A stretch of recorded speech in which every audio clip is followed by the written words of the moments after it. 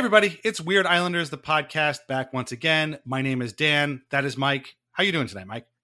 I am quite excited, as always, on this show. But this is a player right in my wheelhouse from a team that I would say the team that really started my Islanders fandom here, attached me to this team, and him and another player in this team that we'll get into were the first two guys that became kind of my own personal cult heroes. I would say, I was like, I like this guy. He became, my favorite player, and he wasn't a big name on the team at all. I mean, he was a journeyman NHL player, and there's another player on this team that joined midway through the season as well. That I was like, these are my two guys.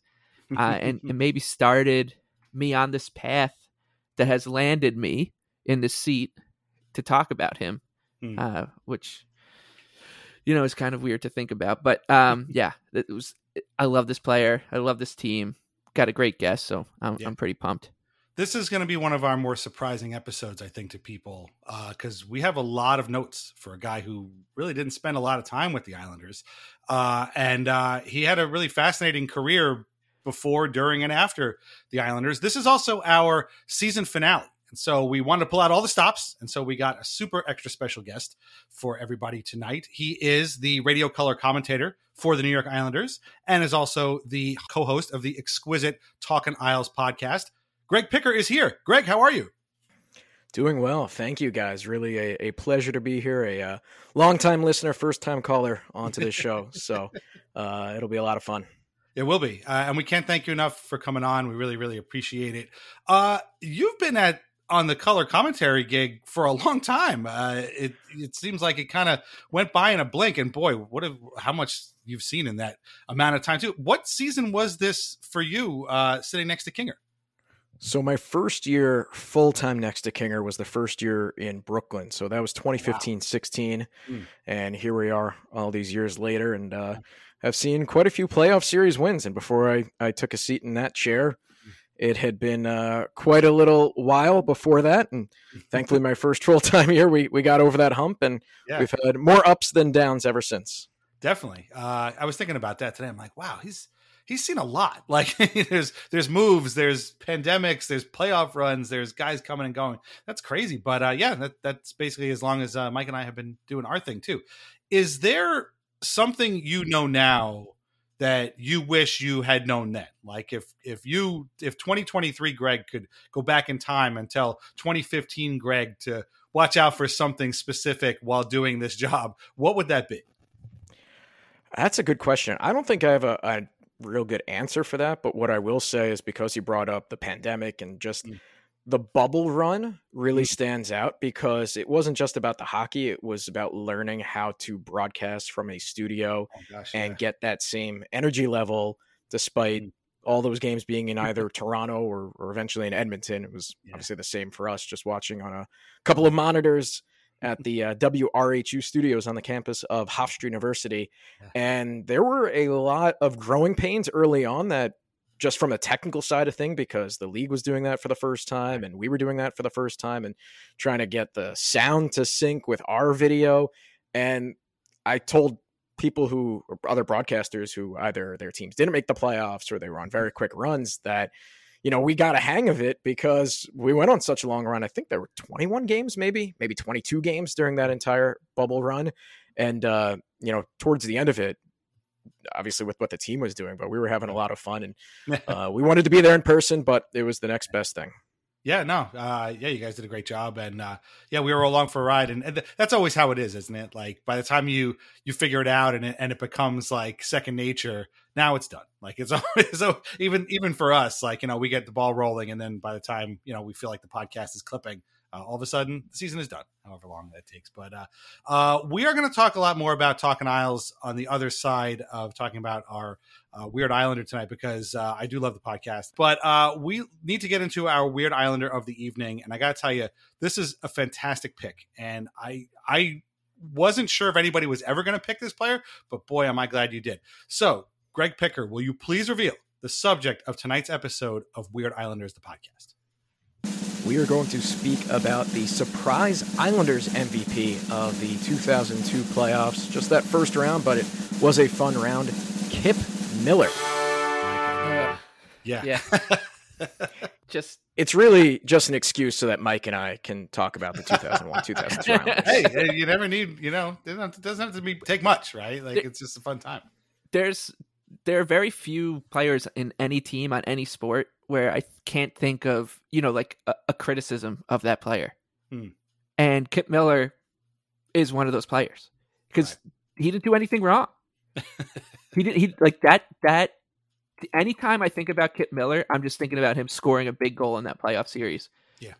And like providing a little bit of middle six oomph to a team that sort of needed it. And he was that team came together in such a fun way because every single piece of that puzzle just fit.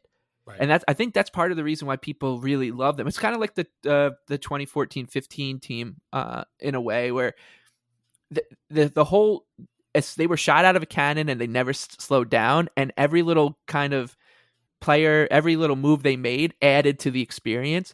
And Miller certainly did that. And like I said, I can't think of anything this guy did wrong in his, he had 3 stints with the Islanders, which we'll get into, but in his like main course, which was the regular season and then the playoff series against Toronto, if the Islanders won that series, if they would talk about Kip Miller in Toronto like we talk about, Riley Smith. Right. Yeah, exactly. Riley Smith or like Yuri Tuluchi. They're the same exact type of series that they played where they were on the losing side, but they somehow, now we've seen Riley Smith in a much different fashion, not as big of a surprise with what he's done with Vegas, but just all of a sudden, okay, you didn't realize he was going to be the guy that would maybe lead the way for a team that ended up not winning the series.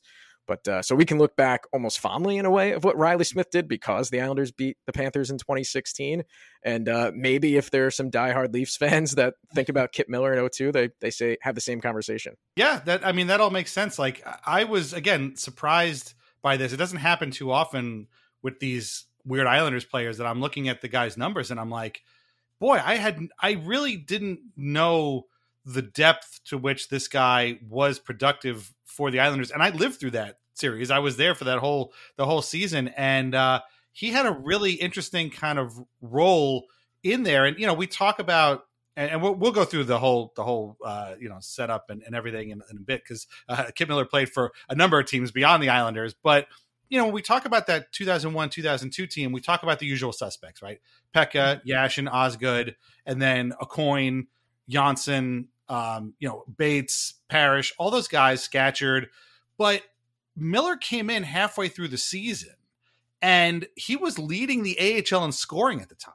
And he just absolutely goosed the Islanders offense, which was already pretty good. He got power play time and he had a huge role on that. And I mean, they almost won the division that year. Yeah. And I think he probably had a good hand in that because it was like, they had kind of run out of gas, maybe a little bit, run out of steam after that crazy start. But then here comes Kip Miller, and all of a sudden, they're good again. And it's not even like he was a Bridgeport Sound Tiger. No, he was an AHL contract Grand Rapids Griffin, and so anybody could have signed him, but Mike Milbury did. And he finished the regular season, 24 points in 37 games. Pretty strong numbers, but as we'll get into the postseason, 4 goals, 2 assists, 6 points in the 7 games, tied with Alex Mogilny for the most goals of any player in that series.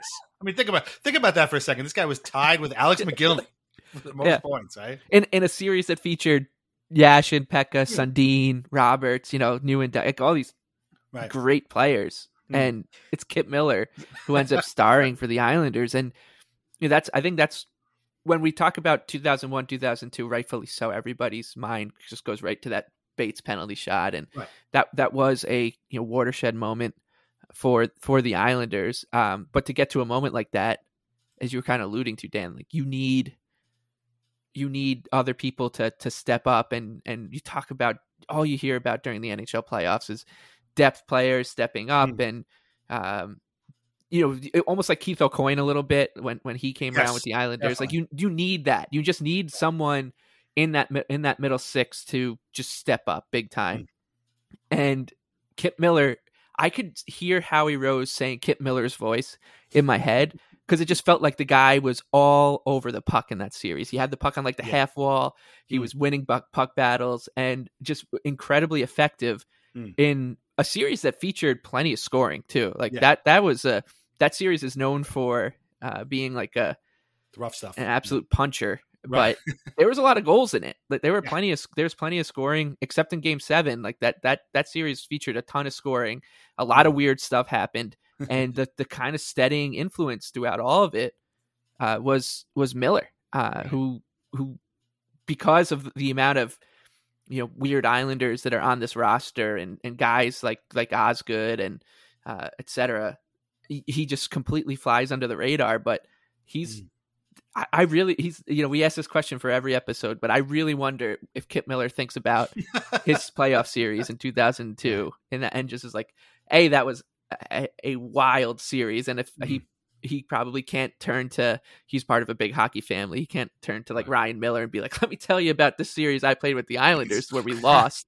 But he was a star. He was the star in that series for the Islanders. And God, I loved him, and I loved that season was just the best. So we played in 4 total playoff series, 2 with the Penguins in 99, and then the one with the Islanders in 02, and then played in 1 the following season with the Capitals. So, yes, he did win 1 series out of the 4 in the NHL he played in, but I actually had a pretty good run with the Penguins. Now I'm looking back at it. He had 9 points in 13 games in 99. So he was a playoff player, stepped up his game, and he didn't lead the Islanders in points. Alexei Ashin, Roman Hamrick, Adrian Aucoin led them with 7 points, but Miller did lead them in goals. And I'm looking at the 02 playoff roster, and 3rd in scoring among defensemen for the Islanders, behind Aucoin and Hamrick, Darren Van Impe. Yep, that's the other guy. Points, all assists. Oh, that's who you're going with. Okay, yeah, that because he was the first like trade deadline when the acquisition where the Islanders were actually a buyer. True. Yeah. Right. Like for me, I was like, wow, like this is great. We're a buyer. I can't wait to read about in the paper who the Islanders trade for, because that was the only way you could really find that stuff out. And I, I don't know if I'm projecting this, but I feel like in Newsday, the Islanders had played a game, and then in like the little footnote after the game, like news and notes, just was like, yeah, by the way, the Islanders traded for Darren Van Impe. He's going to join the team in a couple of days. And, I remember him just being there and being like, wait, Darren Van Impe is here? Like it was kind of, so you might be right. I might have just missed that blur, but he just kind of showed up. But so we're going to talk a lot about 2002, the playoff series in particular, but let's go back in time a little bit and talk about Kip Miller's kind of coming to the NHL. So he is from Lansing, Michigan originally. It's going to be very important. He was a center. He was drafted by the Quebec Nordiques in 1987 in the 4th round. And that's how you know a guy is very old, when he was drafted by the Quebec Nordiques. It's happened a couple of times in this series. And he played originally for Quebec, but then he was traded to Minnesota for Steve Maltas in March of 92. And then he began the tour, signing with a series of teams as a free agent over the next couple of years. He signs with San Jose in August of 93. He signed with the Islanders the first time in July of 94, played 8 games with them that year, left, signed with Chicago in July of 95, re-signed with the Islanders in November of 97. Didn't get too many games in there. Oh, no, yeah, he got 9 games in. He actually scored his first goal with the Islanders in that 97-98 season. He ended up getting claimed by the Penguins from the Islanders in the waiver draft, which is how the Islanders would get Chris Osgood a couple of years later. And it's here that he really kind of established himself. He ended up having 19 goals for the Penguins in 77 games in 98, 99. And I mean, that's a pretty good run, 42 points. And he would actually do that again the next year, although he would get traded to the Ducks midway through the season. But he ended up, again, 42 points, only with 10 goals and 32 assists as opposed to 19 goals and 23 assists. So he started to establish himself as a pretty good player and a useful one at that. A guy who could score, who could check, who could play against the boards, that kind of thing, and really didn't do anything wrong, like Mike said. It was just a solid contributor on both ends of the ice. Re-signed with the Penguins in 2000, played another season there, and in January of 2002, he was in the AHL, as Greg mentioned, playing for Grand Rapids. And the Islanders came calling again to make him, according to Wikipedia, and Greg and I were joking about this just before we came on. Apparently, Kip Miller is the only man to have ever played for the New York Islanders in 3 separate stints, which is kind of mind-boggling, right? Like, they've had a lot of guys play for this team over the last 50 years. You're telling me Kip Miller is the only one that's played for them 3 times? That's pretty wild. I mean, I certainly wouldn't have guessed him, right? I mean, maybe you would have, Mike. I don't know. You're the big Kip Miller fan. No, I knew it was the truth, but like in your head, you'd think, oh, it'd have to be someone completely off the wall that I'm not thinking of. And I was going to say, I feel like there was a Radek Martinek comment coming in there, but he had exactly. a very short stint in between in Columbus. But he had a long stay with the Islanders, went to Columbus, and then kind of came back again. So technically, only 2 stints. Well, and you never know. We could still get the third Radek stint. You can never count him out. But he and look, Miller. Another reason we love this 01-02 team was that's Miller and Radek Martinek were teammates. Yes. Right. I forgot to mention that the Michigan native went to Michigan State and won a Hobie Baker. So I mean, it wasn't like he kind of came out of nowhere. But again, in 2002, he wasn't signed to an NHL deal. Maybe he was waiting. I couldn't find a whole lot of information as to like how he got signed here. I don't know if he was like waiting for another opportunity, but January 16th, 2002, he signed with the Islanders and immediately jump-started their offense again. 7 points, 7 goals, 17 assists, 24 points in 37 games down the stretch. Greg, do you have like any recollection of like this regular season time with Kip Miller kind of showing up and being like, damn, where'd they get this guy from? Not so much. I did find an article that said that him and Ted Donato were signed on the same day, and then Jim Cummins was acquired in a trade just 2 days later. So you picked up 3 guys in a 3-day span. Donato only was an Islander for another 12 days, and that was, of course, not his first stint with the Islanders. He was claimed off waivers by LA.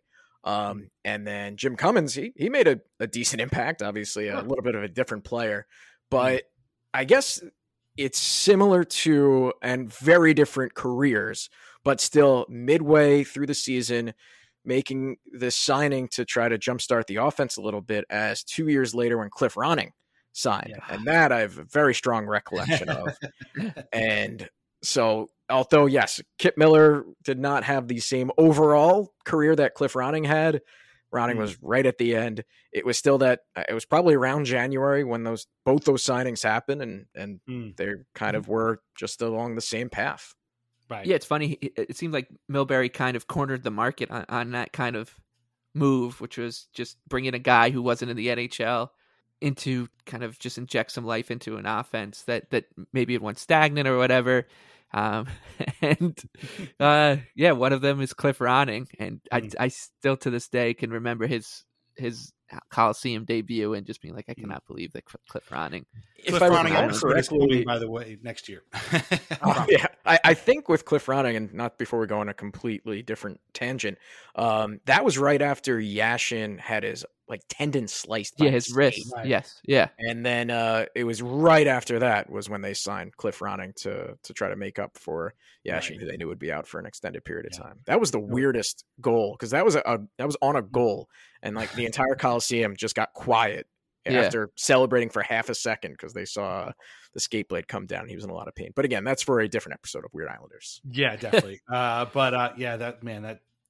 They could write a book on the significant injuries that derailed Islanders seasons, and that Yashin tendon thing would get its own chapter, because they were good that year, and that really derailed them. So Miller comes in, and by the way, I should mention, so the guy played for the Islanders 3 separate times, and he wore 3 different numbers.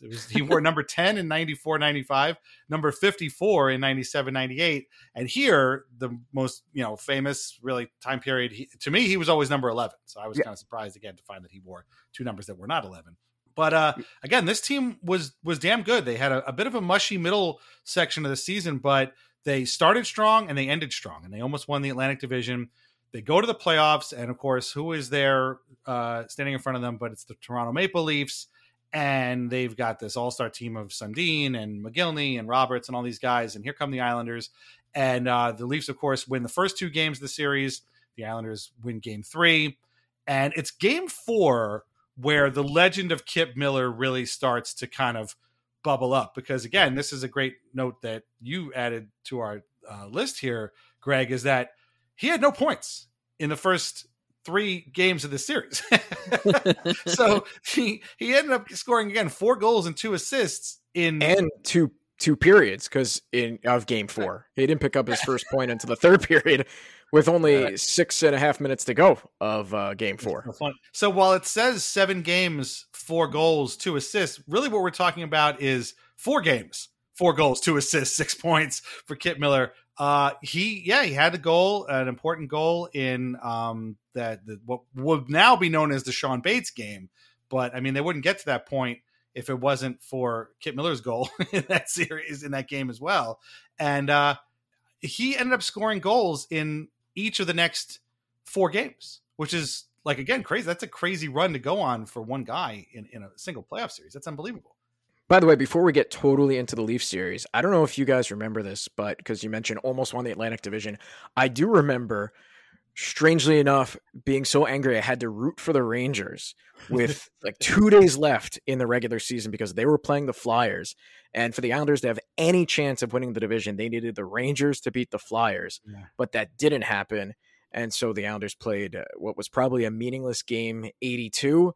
Yep. I don't know if there were any implications between the 5th and 6th seeds, but they beat the Flyers after not having a chance to win the division game 82. I remember it being at that Flyers game, and the Islanders won. I want to say like 4-0. Like they won that game pretty handily, and I just remember that Hamrlik scored and Claude Lapointe scored in that game, and I just remember feeling like it was important that Claude Lapointe scored the last goal of the season before they went into the playoffs. Right.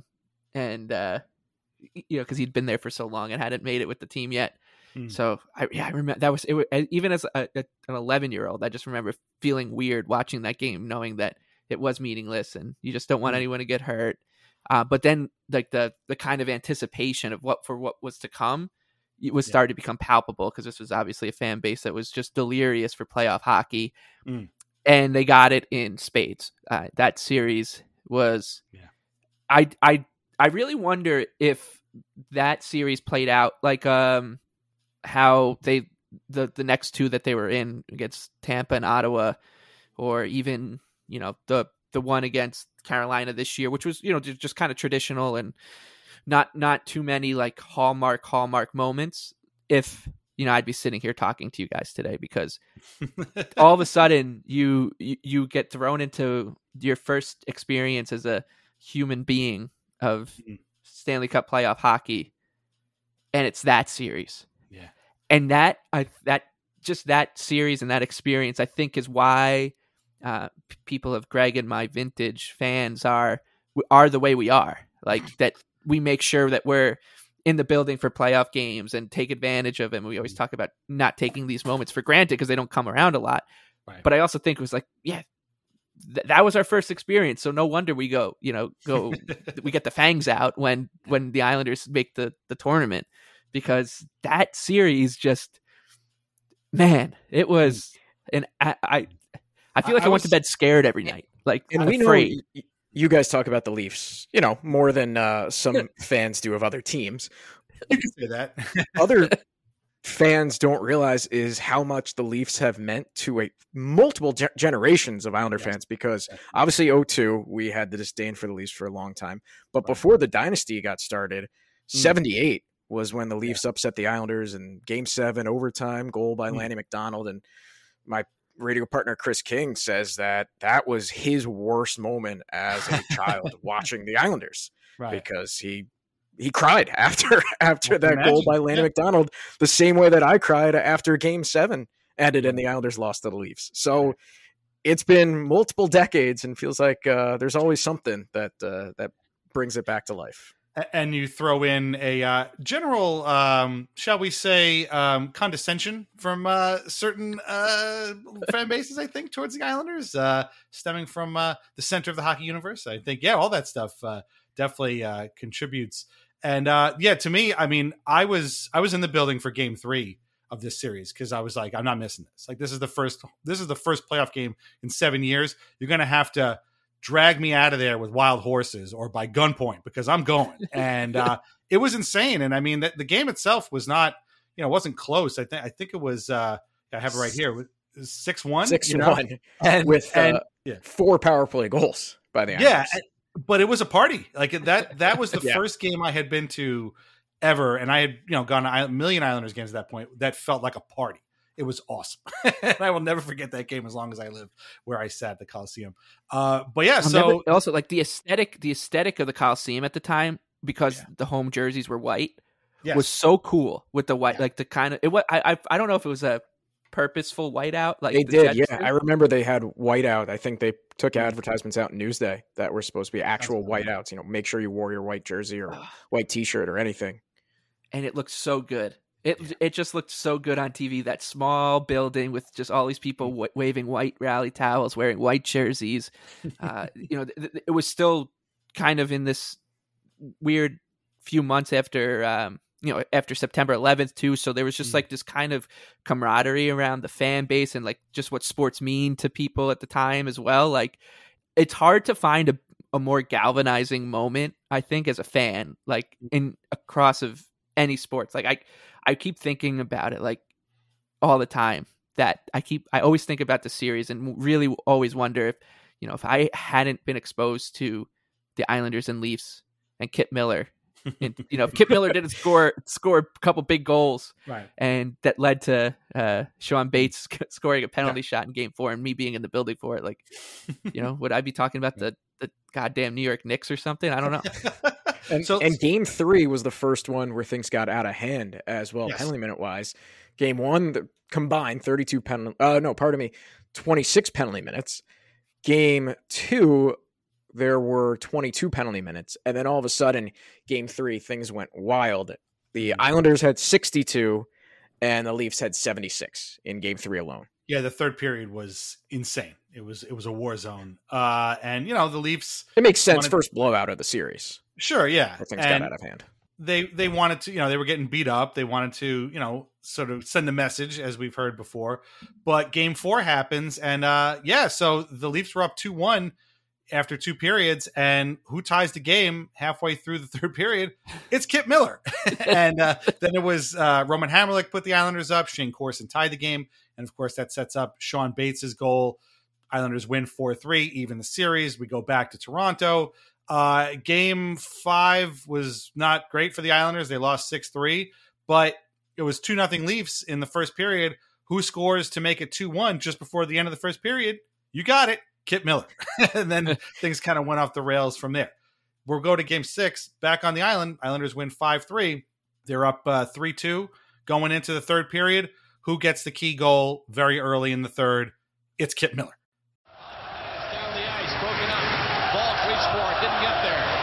Back in for Hunter of the Islanders. He is stopped by McCabe. Miller comes in to help. Steals the puck, gets a shot. Kip Miller unharmed and came out in front and beat Joseph.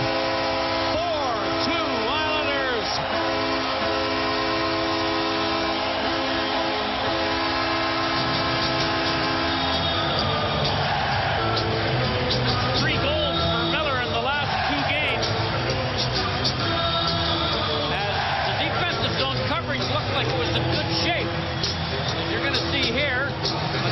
Into the corner with Hunter, and now Miller walks out and nobody takes him. Pilash turns to take the man to the right of Joseph, and that gave Miller a chance to walk out and from a bad angle stuck it up over Joseph, who was starting to go down. And the Islanders shot 4-2 at that point, and they just kind of rode their way all the way to the end. So it's funny, again, we'll set aside Game 7 in a second, but I don't remember specifically these goals. And that's what's so crazy to me is this. I was as excited as I was. Maybe it's just like kind of being overtaken by emotion, but like, I don't remember Kip Miller scoring this, insurance goal, this key insurance goal, or making that game 2-1 or whatever. But he was at these places and it's almost like uncanny. Like, whoa, Kip Miller. he was awesome in this series. It was pretty crazy. And of course, as the series goes on, they lose Pekka, they use Janssen, and like Mike said, they need people to step up. And who's the guy doing? A lot of people stepped up, to be honest, and went 7 games.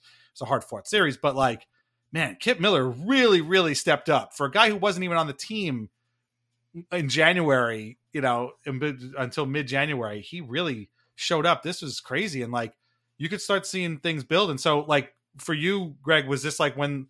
Like we said before, was this like when the legend of Kip Miller started forming, like when these goals started getting scored in the playoffs? Yeah, I think so, because you're looking, like we always talk about Sean Bates, and for great reason, and love seeing him in the building whenever there's a playoff game, when we're back at the Coliseum during the 2021 run, and even at UBS Arena this year, he's always good to show up for at least one game per series. So we always talk about Sean Bates, but there are other heroes that were a big part of why this was such a memorable series. And yes, Eric Cairns is probably talked about second most, other than Sean Bates, and not because of his scoring ability, but because of what happened at the end of Game 6. But this doesn't go 7 games if it wasn't for Kip Miller. We don't get these moments if it wasn't for Kip Miller and him all of a sudden just finding lightning in a bottle and being one of the best players in this series, which is still regarded and will forever be regarded as one of the best first round playoff series. Definitely. Which is also amazing because there were no overtime games. Even if you look, there was only one game that was decided by a single goal. Now there are some empty netters that accounted for that, but it's just everything that happened between these two teams and even the fan bases. That's crazy. Yeah, it was like a war on the senses, this series. Like the horns going off, the white out in your eyes, like the sounds, the absolute violence on the ice.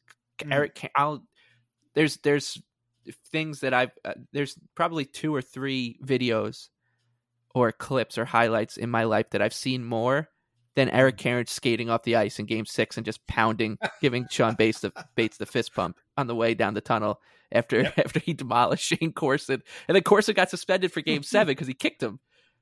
And I was so pumped because I was like, all right, they don't have Corson.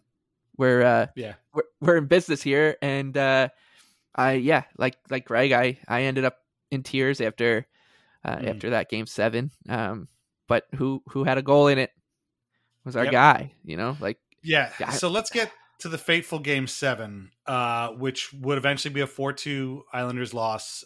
They opened the scoring, actually. It was Alexei Yashin, but then Gary Roberts scored to tie the game before the end of the first, and then the second... Who should have been suspended for the rest of the series after his hit on Kenny Janssen. Yes. He wasn't even penalized. Game 5. Yeah, I think he got a penalty. He got a major penalty, but wasn't kicked out of the game. All right. Where he should have been.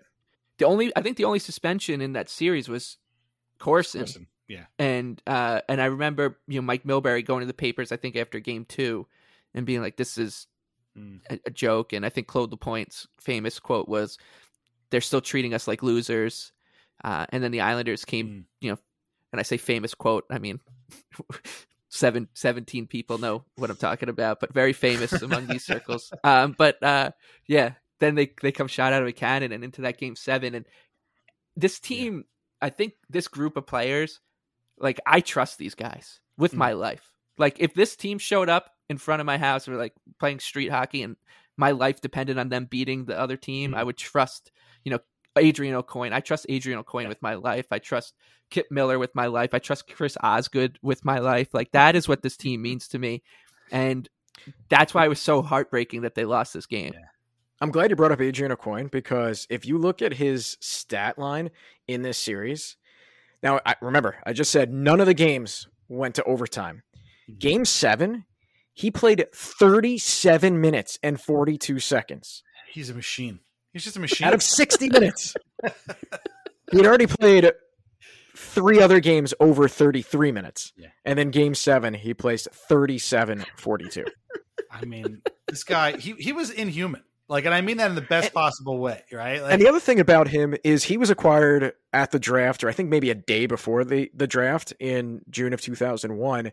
And all the talk, even since Yashin, Pekka, Osgood were acquired that offseason, but Adrian Aucoin was just as valuable, if not more valuable, you could say, to that team. Yeah. I remember a buddy of mine being juiced that they got Adrian Aucoin. They're like, no, you don't understand how good this guy is. And I'm like, I guess not, because I've only heard of him. I don't know that much about him, but he was so jazzed, and he was 100% right about it. I was like, oh, man, this guy's awesome. I love this guy. Yeah, he got Norris votes. I'm just looking at his hockey reference. He was the two times top 10 Norris votes for the Islanders in his 3 years. And he was a huge part of the team, was because after that lockout and he went to Chicago, I was so upset that they lost him. And I remember having a conversation like on MikeMusco.com or something, and someone's like, "This, he's past his prime. That he was going to get a big contract. We got to worry about the salary cap now. We had no chance of signing him." And I was like, I don't know, man.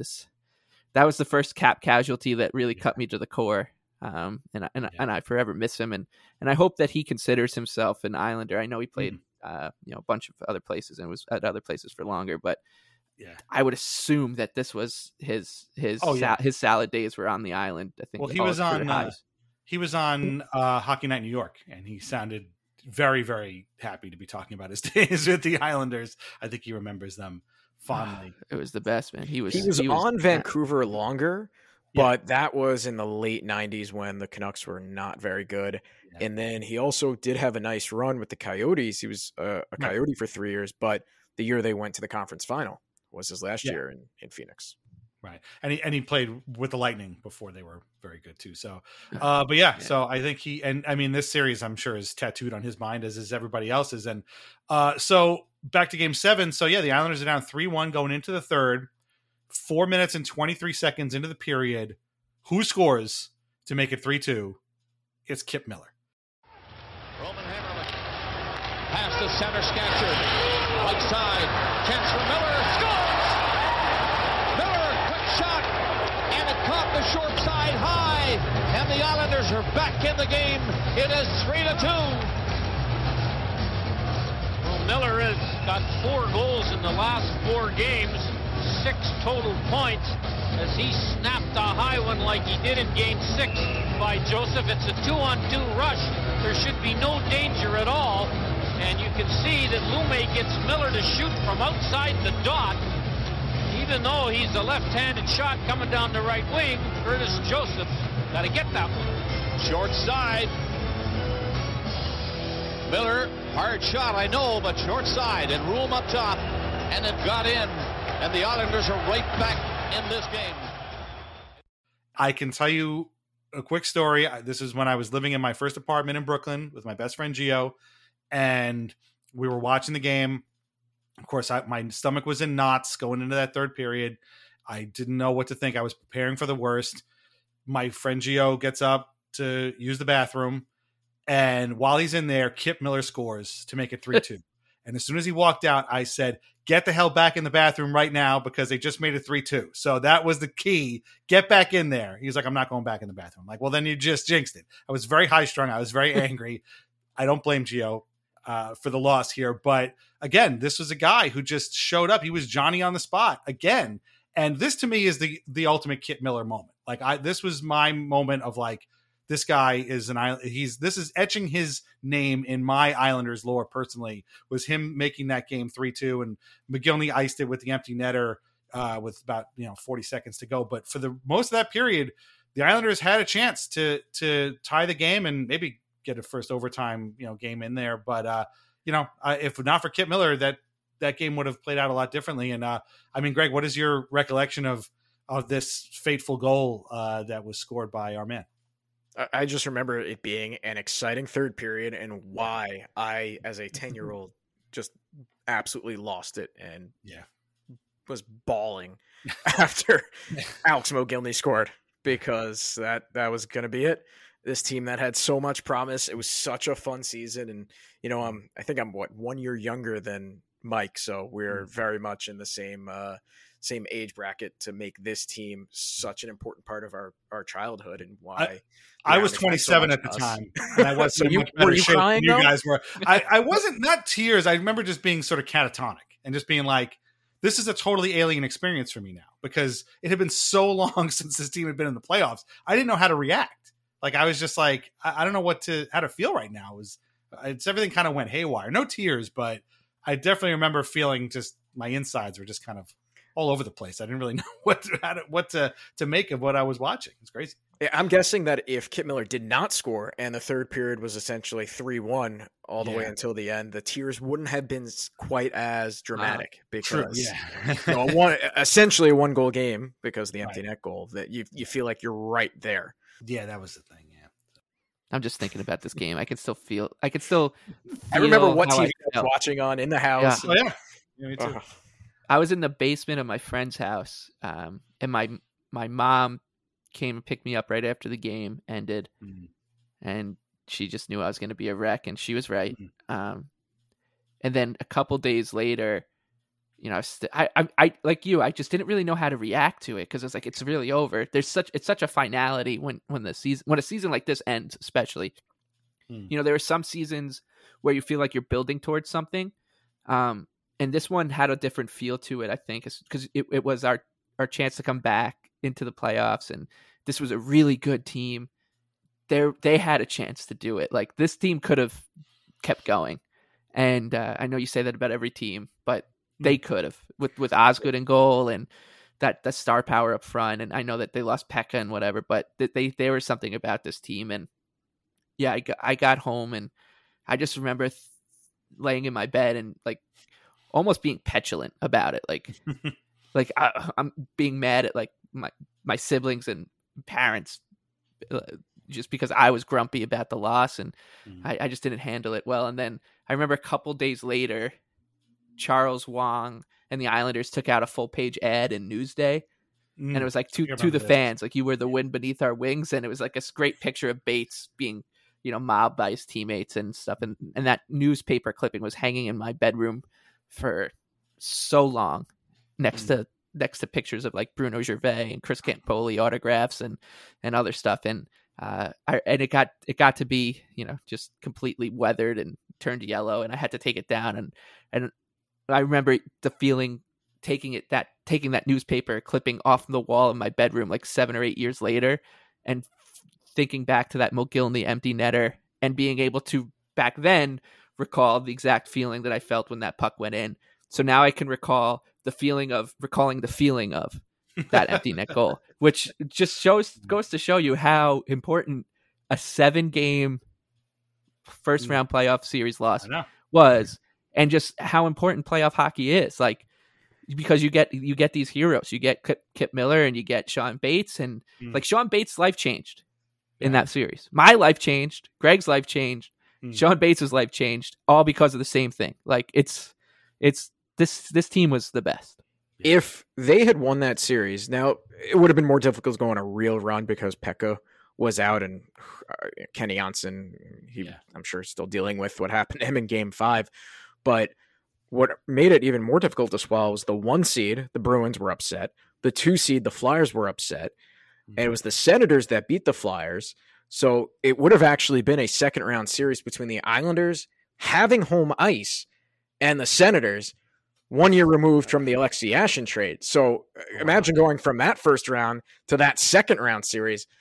Obviously, the Leafs and Senators had a darn good rivalry in those days, and that went 7 games in the second round. But that's how close the Islanders were to really making a run, because they would have been one of the favorites to go on. And they actually, really talking hypotheticals here, but if they had won that series, knocked out the Leafs, they would have had the most points of any team left in the Eastern Conference from the regular season, because Carolina was the 3 seed, but they had won their weak Southeast division. So they only had 91 points to the Islanders 96, and we all know Carolina went on and lost to the Red Wings. I think everybody in the East was pretty much just playing to see who would lose to 11 Hall of Famers in Detroit.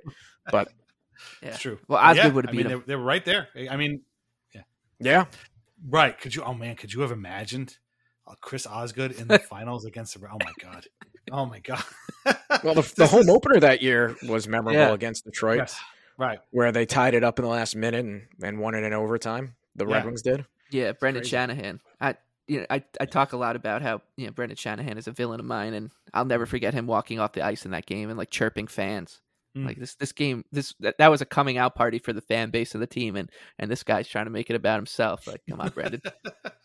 Some things never change. So that was Kip Miller's again his big moment. They came so close, but again the season ended. What a great resurgent season it was, and we didn't know what to make of the off season. But at one point, I guess it was decided that Kip Miller wasn't going to come back, and they didn't re-sign him or extend him, and he ended up signing with the Capitals. And I'll be honest, I have no recollection of him signing with the Capitals whatsoever. But boy, he put together a couple of really good seasons. He had a 50-point season, 12 goals and 38 assists that first year, 2002-2003, playing on a line with some guy named Jaromir Jagr. And apparently they had great chemistry from back in their Pittsburgh days together. And Miller was very underrated as a passer. And so people kind of wanted to have him set up Jagr, and he did that pretty well. And then 03-04 was his last season in the NHL. It was just he kind of fell off. Only 31 points on 9 goals and 22 assists. He only played 66 games, so I'm assuming he probably got hurt or stuff. He did hang around in the IHL and the AHL for a little while because he went right back to Grand Rapids. And he played for the Griffins for a while. He played with the Chicago Wolves in the AHL. And he finished up, believe it or not, in 06-07, which doesn't feel like that long ago, with the Grand Rapids Griffins of the AHL. And damn, he had a 72-point season. He had 25 goals and 47 assists. That's great. He was 37 years old. So, it was quite a career. Now, never won a Stanley Cup. Played for how many different teams here? 1, 2, 3, 4, 5, 6, 7, 8 teams. Again, with the Islanders 3 times, the Penguins twice.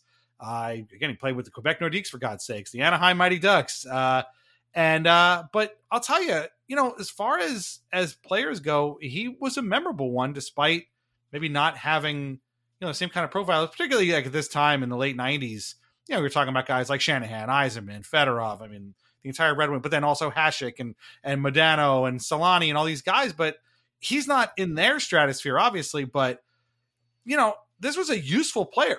Like this guy he was not like a fourth line grinder. This was a guy who could play with any star and show up when he really needed it. And I got to tell you, I was a little surprised to find this out because to me, he was a guy who scored one important goal in a gut wrenching loss.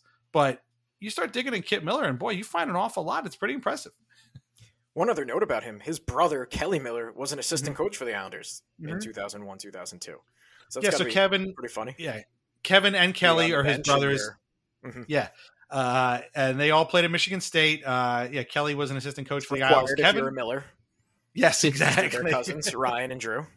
Right. Kevin played for the Islanders. Kelly was an assistant coach for the Islanders. Ryan was a longtime nemesis of the Islanders playing for Buffalo. And Drew Miller was the guy that Matt Martin made fun of on that HBO show when he was playing for the Red Wings. Told him to go dye his hair again. It's the fucking National League. What? Do that shit in the minors. You were in the minors longer than me, you dumb fuck. Don't fucking do stupid shit. Go dye your hair. Good one. One of my favorite Matt Martin moments of all time. So a lot of history here between the Millers and the Islanders. This is pretty crazy. I mean, I kind of almost wish that I had followed his AHL career at the end more because that's pretty impressive to, a lot of guys hang around the AHL when they get older, but man, to put up 72 points at 37 years old, 25 goals, that's pretty good. I don't care if it's the AHL. That's pretty darn good. And before he was an Islander on this go around, he spent a lot of time in the IHL when the IHL was pretty much equivalent and you could say even better than the AHL. Yeah. And he won an MVP. He won the championship with Butch Goring in 1995 and the Denver Grizzlies. So he had a pretty storied career, not just in the NHL. I would definitely say so. Yeah. You just look at his like hockey reference or Wikipedia and the term that comes to mind is just a hockey lifer. I mean, he was all over the place. He touched every bit of this continent playing hockey. And, he has a little bit of, Jeff Hamilton or Randy Robitaille to him too. It feels like where he just couldn't carry over the the great numbers he put up in the, whether, the AHL or European leagues for the other guys into the NHL. But when he was with us, Jason Krog, yeah. But these guys with us, like they made an impact. So yeah, it's crazy. So let's try and answer the question that Mike posed before, and Greg, I'll throw it to you. Do we think that Kip Miller knows what his Islanders legacy is? Because we do talk about that on this show a lot with guys like Ryan Smith. They come in here, they're not here for very long, and then they leave. And do you think that they know that 20 years after they played for the Islanders, that there's 3 guys sitting on their computers talking about him for an hour-long podcast? I don't know. I would think Kip Miller probably does, but what do we think? I think so, because like we mentioned, he only played in 4 playoff series. And although he had a good run with the Penguins that one year, he went 2 rounds. Yeah. This was a classic series. God, yeah. I'm sure that he has talked about this series plenty of times to people when just looking back at his NHL career. And his brother was part of that team too, as an assistant coach. So, it comes up. Yeah, that's true. Like I think he probably knows that he was a part of something special. And he probably knows that team broke a big hoodoo for this franchise, and kind of was the catapult back into relevance in the league. And but do I think that he knows his impact in that short time? It was enough that Greg and I and you can all recall exactly where we were when he scored a goal in Game 7 in a losing effort. No, he probably would call the cops on us. Well, that's everybody we do on the show. They're call the cops on us. I think maybe we should try. There's one way to find this out for sure, and that would be for Greg to get Kip Miller on his fantastic Talkin' Isles podcast that he co-hosts with Corey Wright. How about that for a segue? I'm assuming everybody who's listening to this has listened to Talkin' Isles. If you have not, if you're behind, you have to catch up, because this to me is a must-listen show.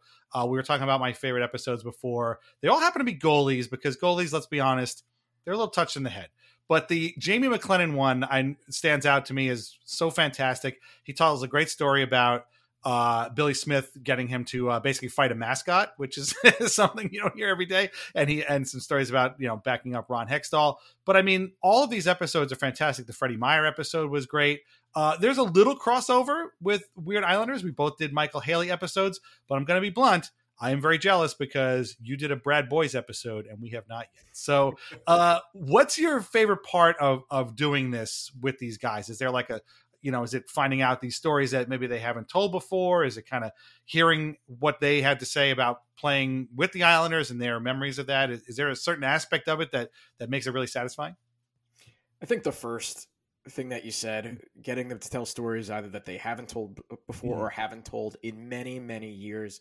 And our goal with this podcast was to be evergreen. So you could go back and listen to episode 1, which was our debut with Bobby Nystrom 10 years from now. And the stories haven't changed.